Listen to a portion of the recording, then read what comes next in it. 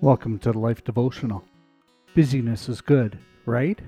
By Ashlea, Massie. Be still and know that I am God.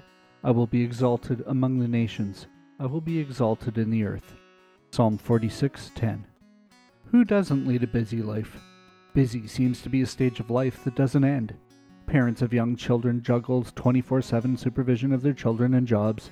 Parents of older children spend the majority of their time chauffeuring their children to extracurricular activities.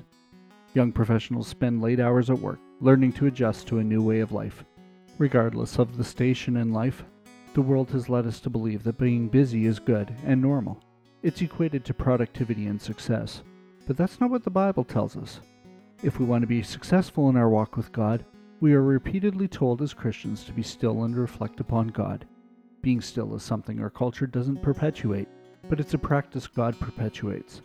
When we are able to quiet ourselves for time with God, free from distractions, we are able to reflect on God's goodness, holiness, justice, love, and righteousness. We are able to glean important lessons from the Scriptures, and we have the ability to maintain our focus when we pray. Think about the environment you spend your prayer and reading time in. If you have too many distractions, make the effort to find a time where you know that you most likely won't be bothered by outsiders.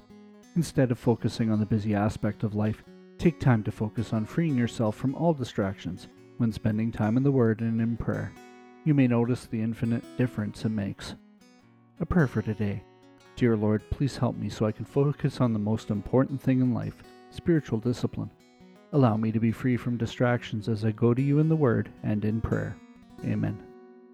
Go deeper. Stick to the pattern of spending still time daily for at least a month. Make note of the difference in the quality of time spent before and after you started being still. What has God shown you? We pray for you. Come see us at thelife.com/prayer.